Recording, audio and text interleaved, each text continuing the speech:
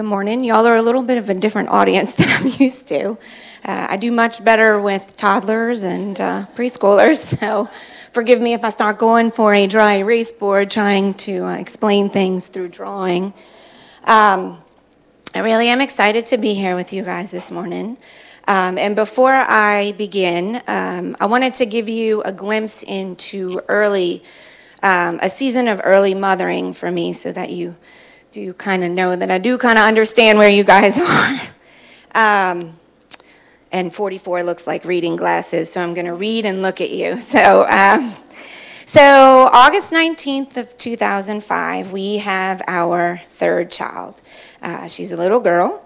She was added to two very active little boys. They were 6 and 4. 7 days later, we evacuate for Katrina to a family home outside of Lafayette. Our house floods. My husband decides that New Orleans is still where we're going to be, so he actually moves home, lives in a trailer. We stay in Lafayette while he is putting the house back together. So I am staying there, raising essentially 3 kids by myself. We kind of meet up on the weekends, and 4 months later, we find out we're having another baby. So for 18 months, I raised 3, then 4 children, with 2 of those kiddos under 2 by myself. So I do understand challenging mothering seasons. And of course, life didn't stop there. That wasn't the end of my challenging seasons. But for a while, I chose to look at mothering only as something that I needed to survive. It was just a task. I needed to move from one to the other. And I could very often be heard saying things like, oh, I just need to make it through this week. I just need to make it through this month. Just need to make it through this 3-year-old stage, or diapers, or potty training, whatever it was. Or I can't wait until they can wipe themselves.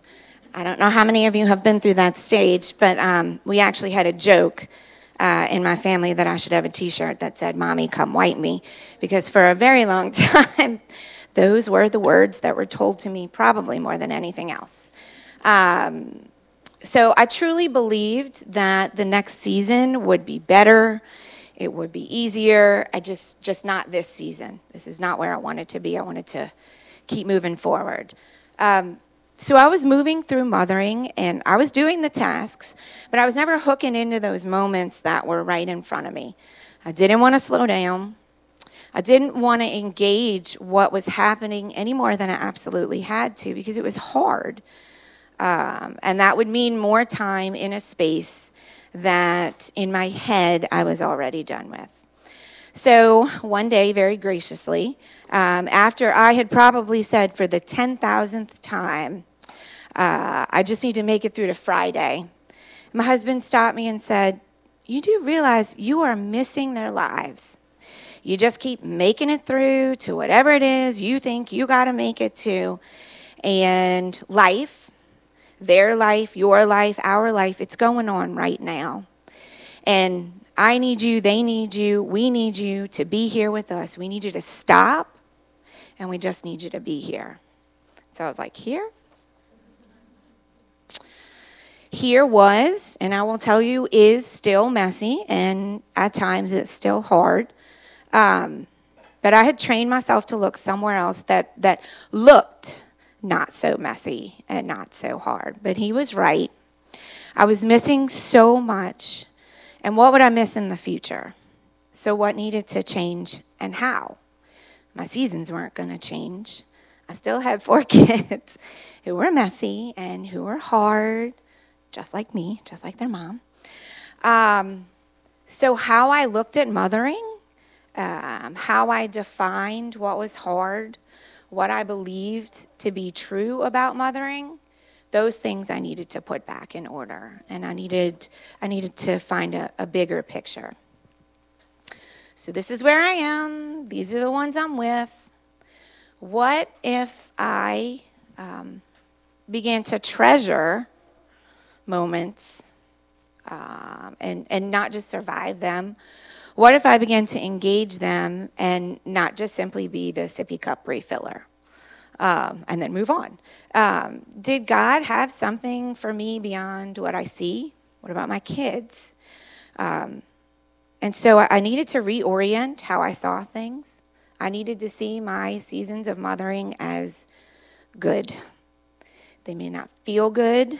They probably didn't look good. I'm sure they looked kind of crazy. Sometimes they might take my breath away, but they were, and they are, and I do believe that they will always be good. I needed my thinking to be rewrited. And I believe it's Jen Wilkin. I don't know where she got it from. But anyway, she has this little string of thoughts that right thinking then begets right feeling, which then begets right doing. So I had to start at the beginning, and I had to start with right thinking. And I had to start with every season is good. Thinking every season is good. Well, how do I do that? How did I do that? Well, I had to look at truth. And so these were some of the truths as I was thinking through how to explain to you how I arrived today. And by arrived, I do not mean arrived. I have not, for the past 2 weeks, I have still had to put truth in front of me, still had to look at what was right in front of me and not try to move beyond. I'm in another kind of busy season, so I am still walking through these truths. But how did I arrive at these truths? So the first thing for me was reminding myself that that God is in every season. And you might say, oh, okay, yeah, I know that. And I do. But remembering who God is and remembering that that is what is in every season, remembering that God is a God of order, and he's not a God of chaos.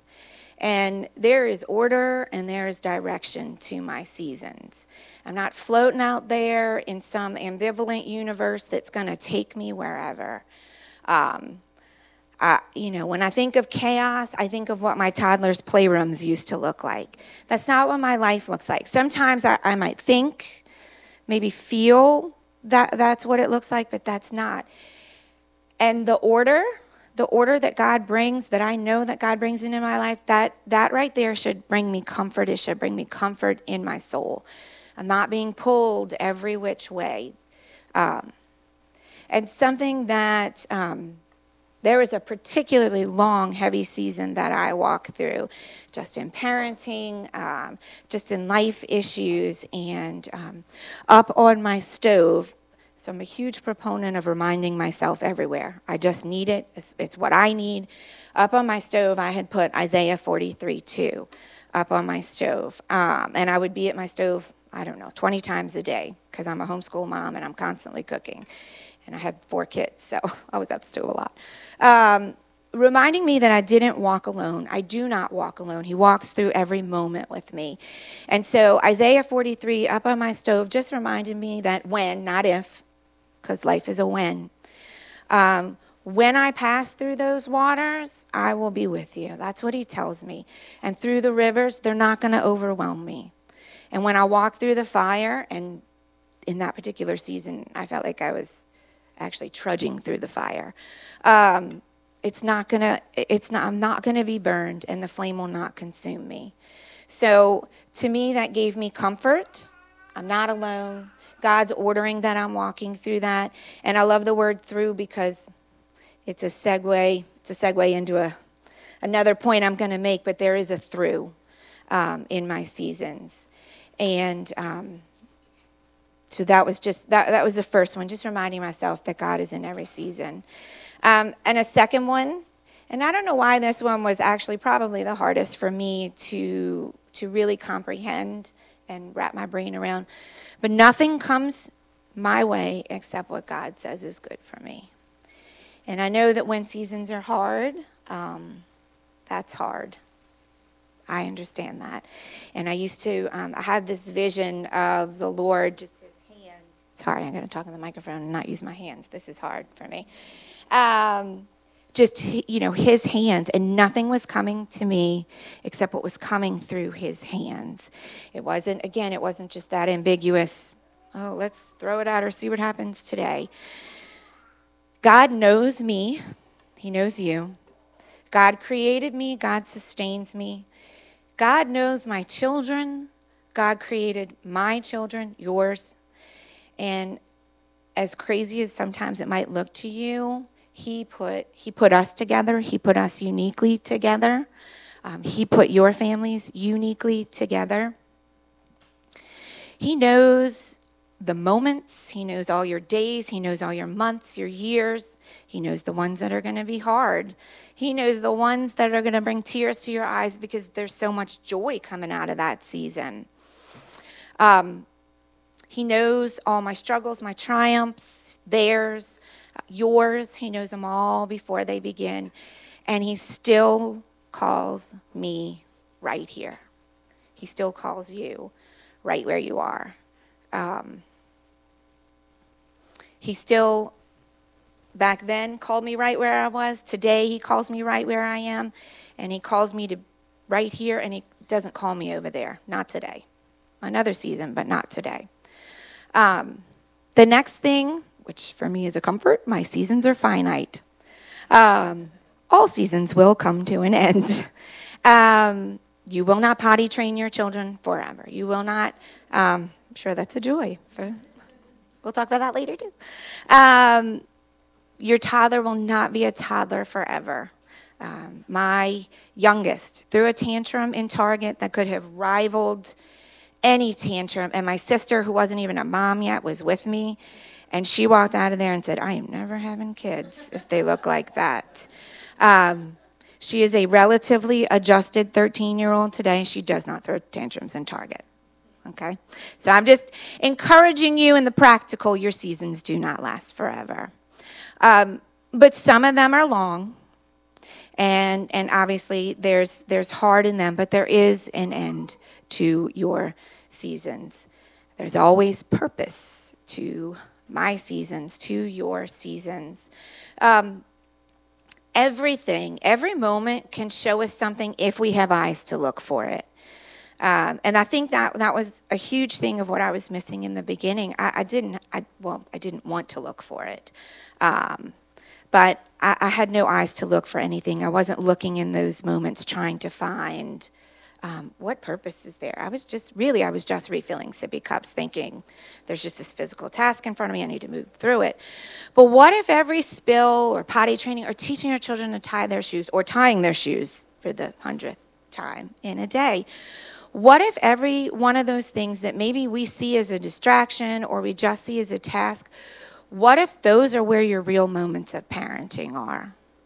What if that was bigger than tying your shoes? What if that was, I don't know, for me it was teaching my children that I love them enough to stop what I was doing and bend down and tie their shoe, or pull them up on my lap and show them that I love them and tie their shoe for the 10th time in the hour, as I was trying to teach them how to tie their shoes, moving into another season, So what if those are the real moments of parenting, and they're meant to shape us and them? And one of the last things, the big points I wanted to talk to us about, don't rush your lessons.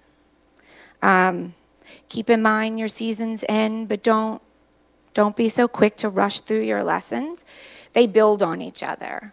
And a way that I was thinking about this, I feel like motherhood is like paving a highway into the future.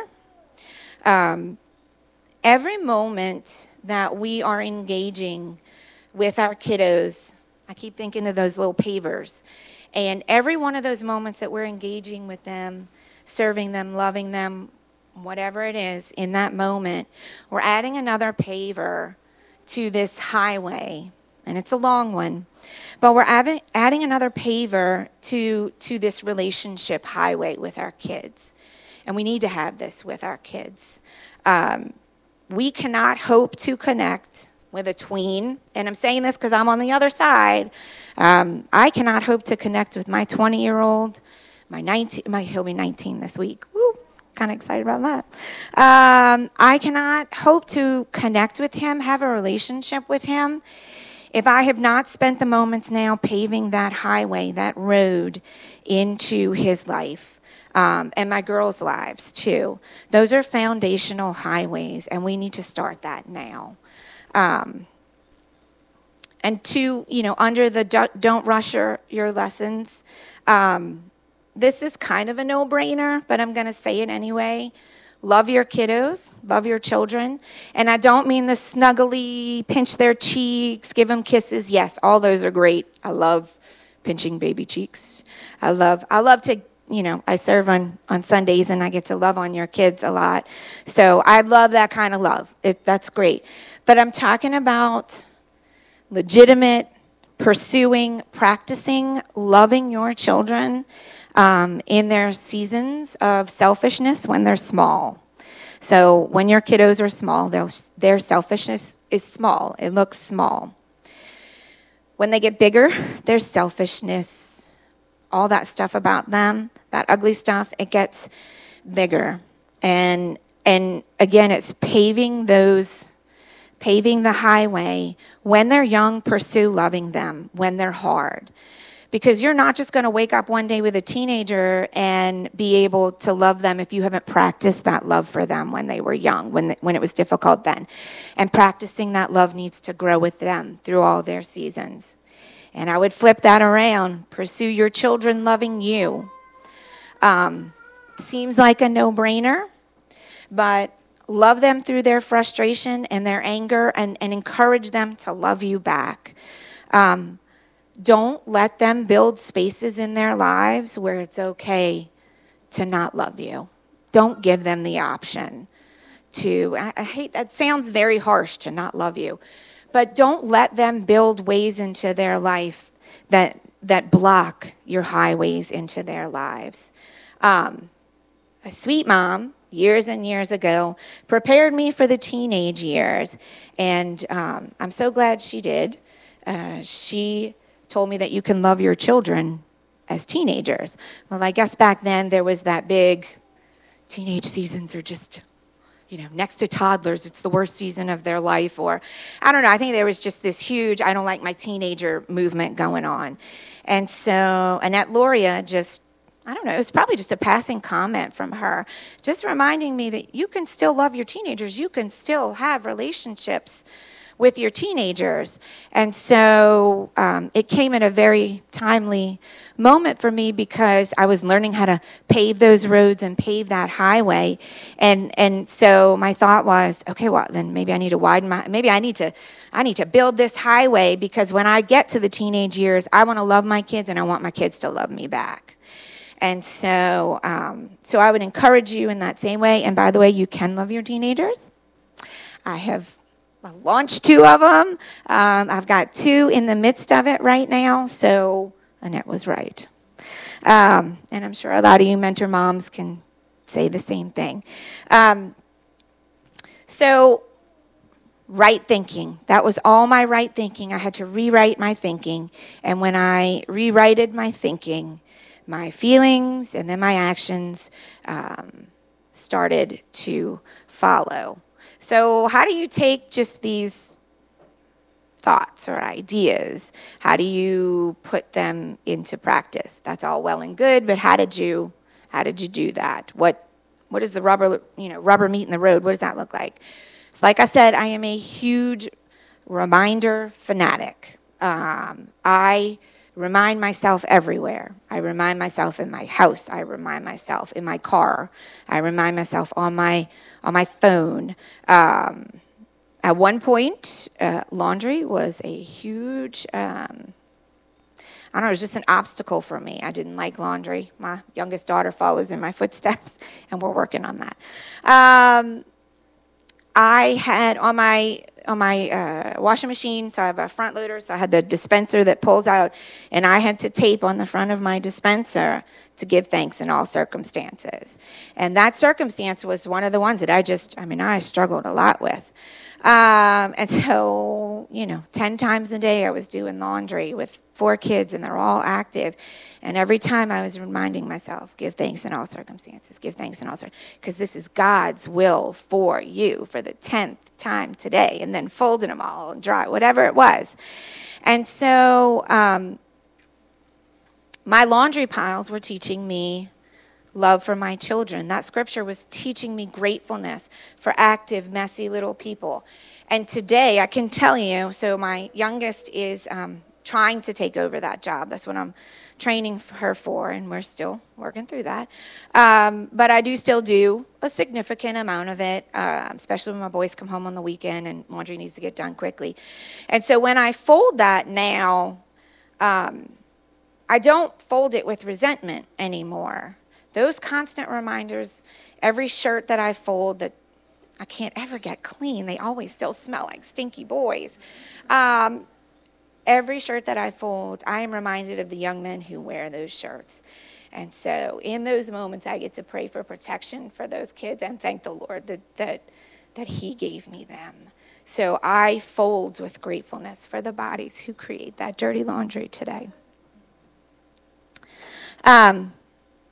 I celebrate victories. I celebrate ends. This is another practical way that I do this. I celebrate ends to particularly hard seasons, to particularly long, hard seasons. Hindsight is so 2020. I had no idea what that meant when I was younger. I do now. When I celebrate, I love to turn around now. I love to turn around and look at how God met us in those seasons.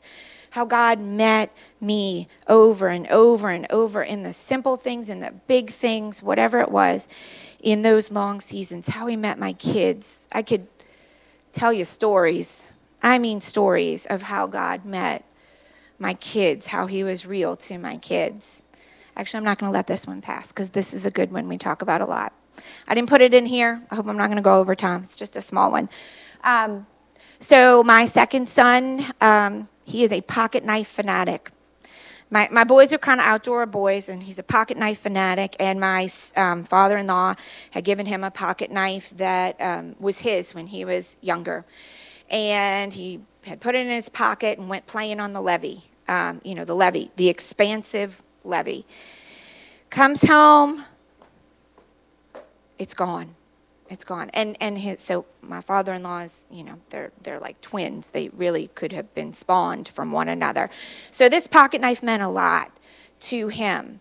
And couldn't find it anywhere. Okay, but, going through the whole, where's the last time, blah, blah, blah, on the levee.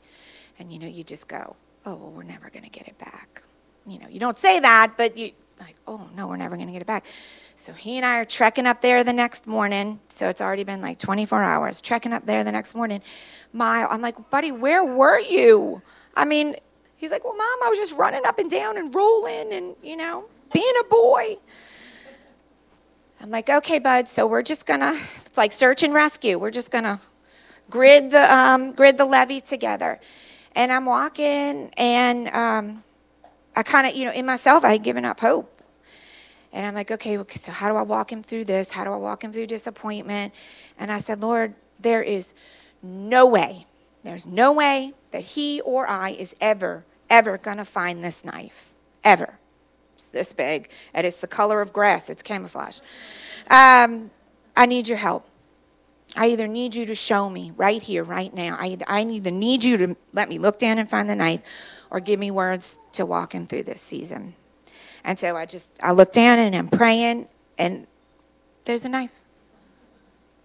Miles of levee, and there's a knife. And so that is a story that we, just one story, one small little story that we remind that's big in his life, that's real in his life. And that's a hindsight for us. And we always, we point back to God's faithfulness, even in the little teeny tiny, what was big for a 10-year-old, but the teeny tiny things.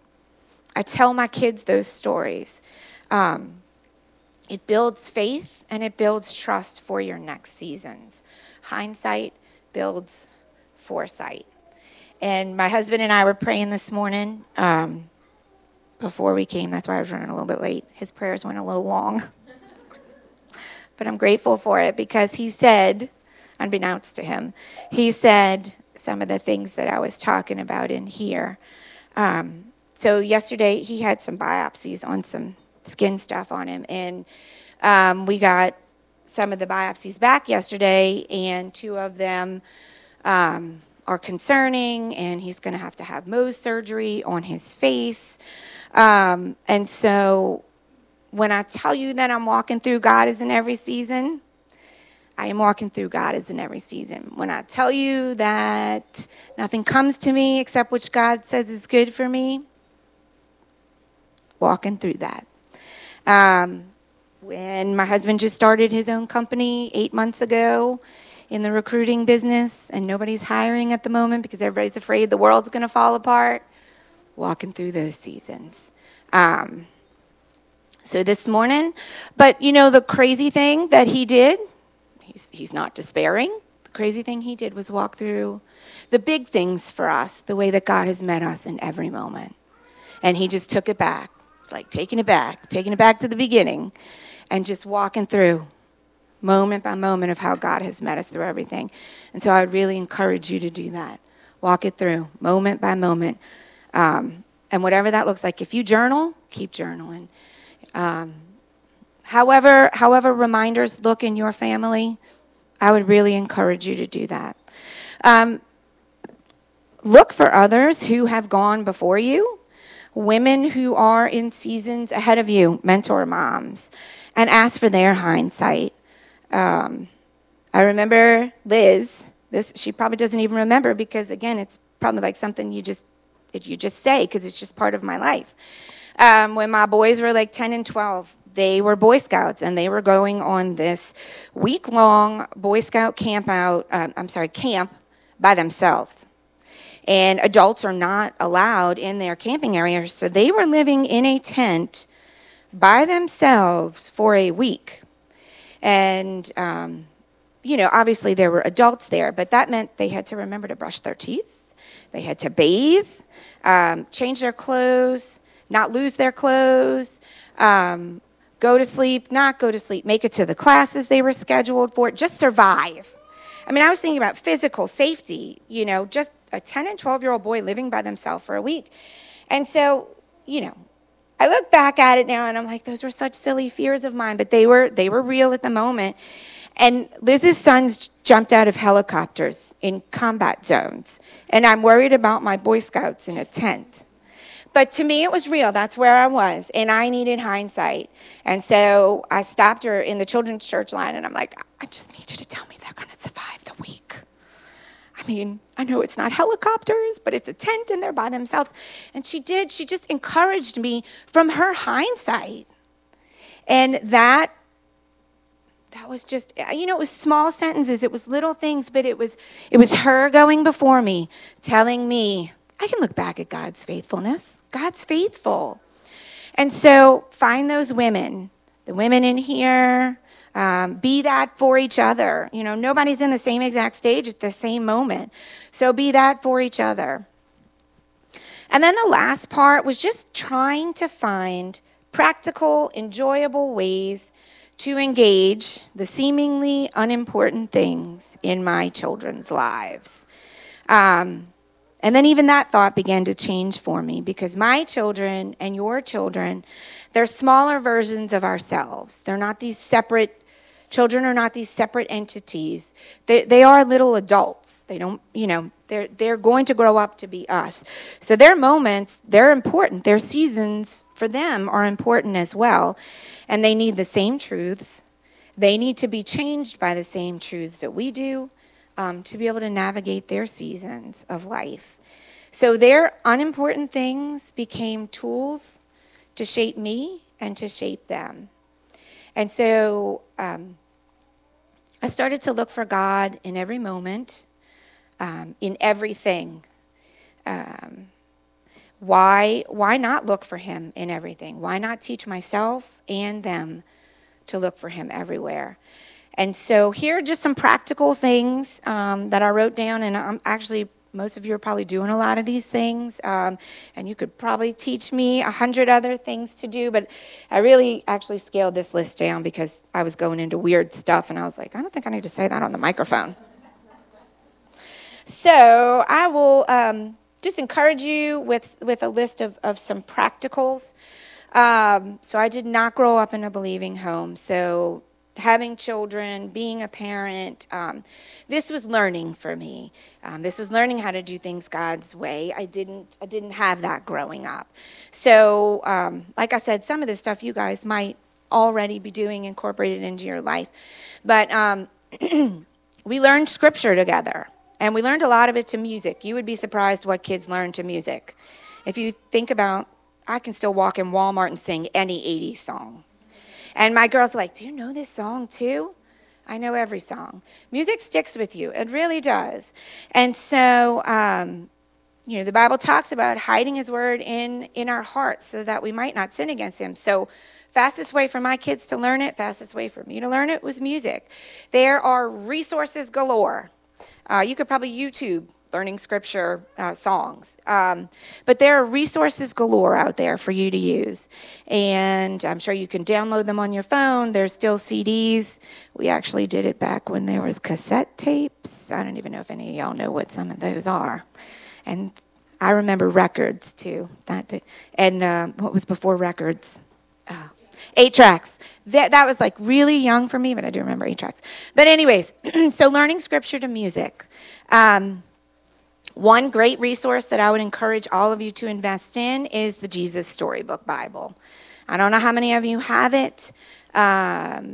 Sally Lloyd-Jones, she's written a whole bunch of other things, but I would tell you that is one of the best resources for little people. It is the Bible in kid terms, but it's not shying away from truths and always pointing to Christ. And what I really like about it is the audio version. David Suchet, y'all probably don't even know who he is either. He actually did, I think it was Masterpiece Theater a long time ago. But anyways, he does, someone knows, he does the audio for it. And when my girls, so the audio came out kind of when my girls were little, that was part of nap time for them. I would give them their book, and I would put the audio on for them. And they could lay in the bed. They didn't have to go to sleep, but you did have to rest. And some days were days where I needed to be in there with them too. And I would lay on the bed with them. They would be flipping through and they'd be listening to it. Eventually they'd fall asleep and I could stay for hours listening to the rest of that audio. And some days it was meant to feed me, not just teach my children. So that is a resource I would absolutely encourage you guys to get. I know that seasons of mothering, especially when they're little, toddlers, what have you, having your quiet time or just being in the Word at all, quiet or not, can be a challenge. And I would tell you, turn on the audio, get your phone. It has, the Bible apps, turn it on audio. The more your children are exposed to Scripture, the more normal it becomes to them.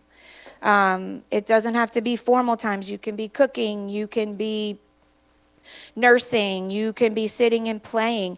There's versions that have different people's voices. I know the NIV on mine sounds a lot more sophisticated than the ESV. And I personally love the ESV version, but I really love the NIV, the way the guy speaks. So I've been listening to the NIV, just changing it up. But get them used to hearing Scripture. They're big words. They won't always understand everything, but they will have been introduced to it. It will not be foreign to them. And guess what? Both of you need Jesus. There's both of you need it. And what an easy way. What an easy way to have that. Other things that we did.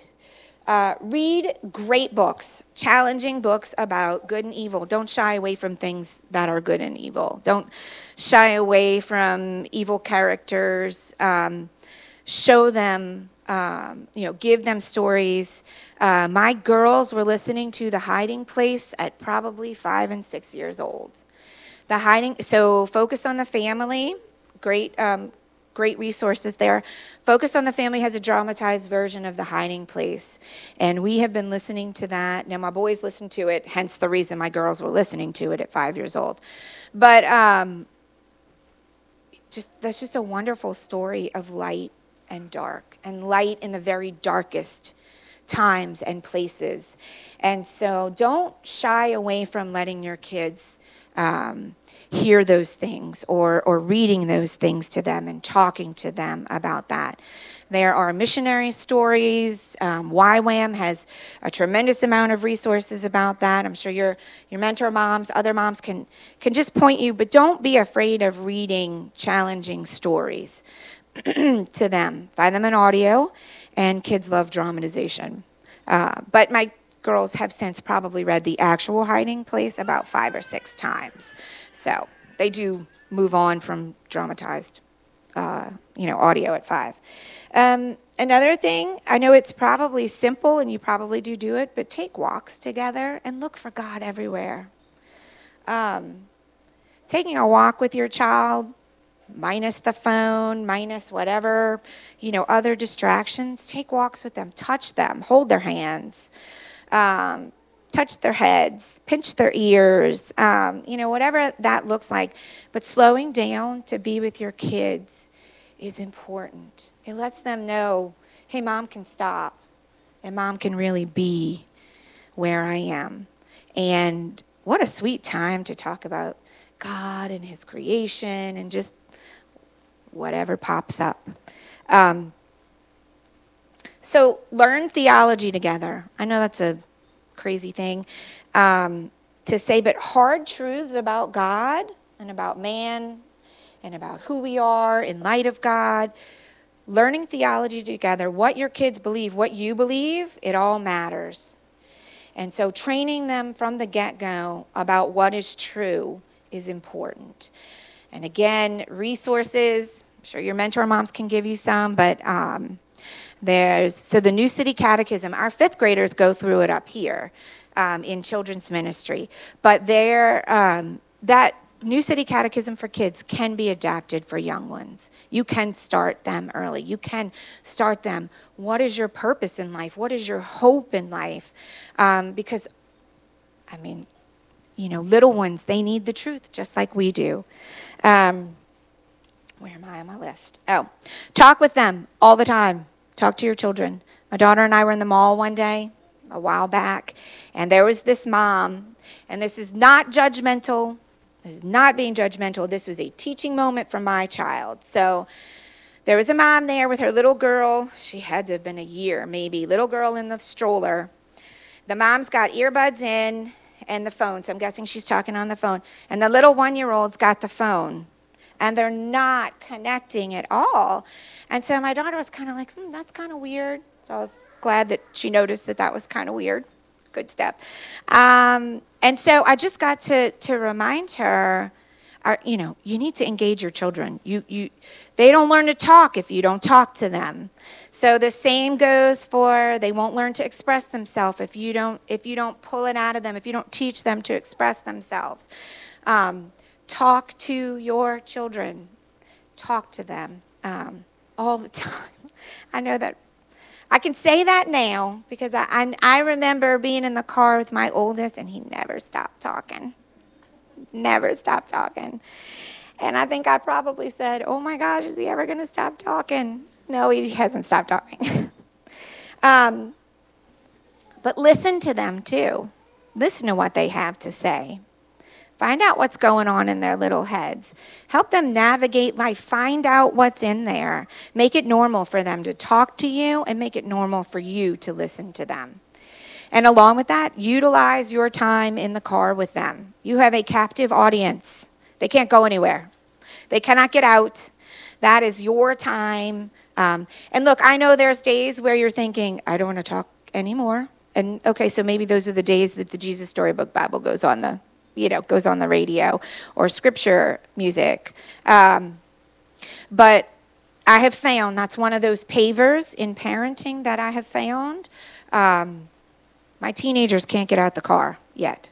And so that is just this time where I really get to delve into life with them. And we built that from the get-go. So it's not abnormal for my 13-year-old and 14-year-old and 20-year-old and 18-year-old to talk to me in the car. So just, they're just practical things. Potty training is a finite time for your kiddos. So use that week, however long it is. Use that week. Don't just send them in there. Don't just rush to get through that little season. Be intentional in there. Pull a stool up. Have a conversation with them. I know it seems silly, but that really will not last long. It will be done in a week, 2 weeks, whatever. The last little thing was bedtime rituals. This was really more my husband than me because I was with them all day long. But he built in bedtime rituals, times of devotions, times of prayer. He introduced them to a lot of great literature. It started with the Hardy Boys. Okay, you got to start small. My kids loved the Hardy Boys. But they eventually moved into C.S. Lewis and Tolkien and so on and so forth. But he really purposed that time with them. He would spend about an hour a night, and that may not be feasible for everybody, but that was a sacred time for them, a purposed time for them. So just in closing, those were just some of the things that have helped me connect with my children and have kept me thinking the right ways. Over the years, connections have looked different. We don't still listen to the Jesus Storybook Bible. We have moved on.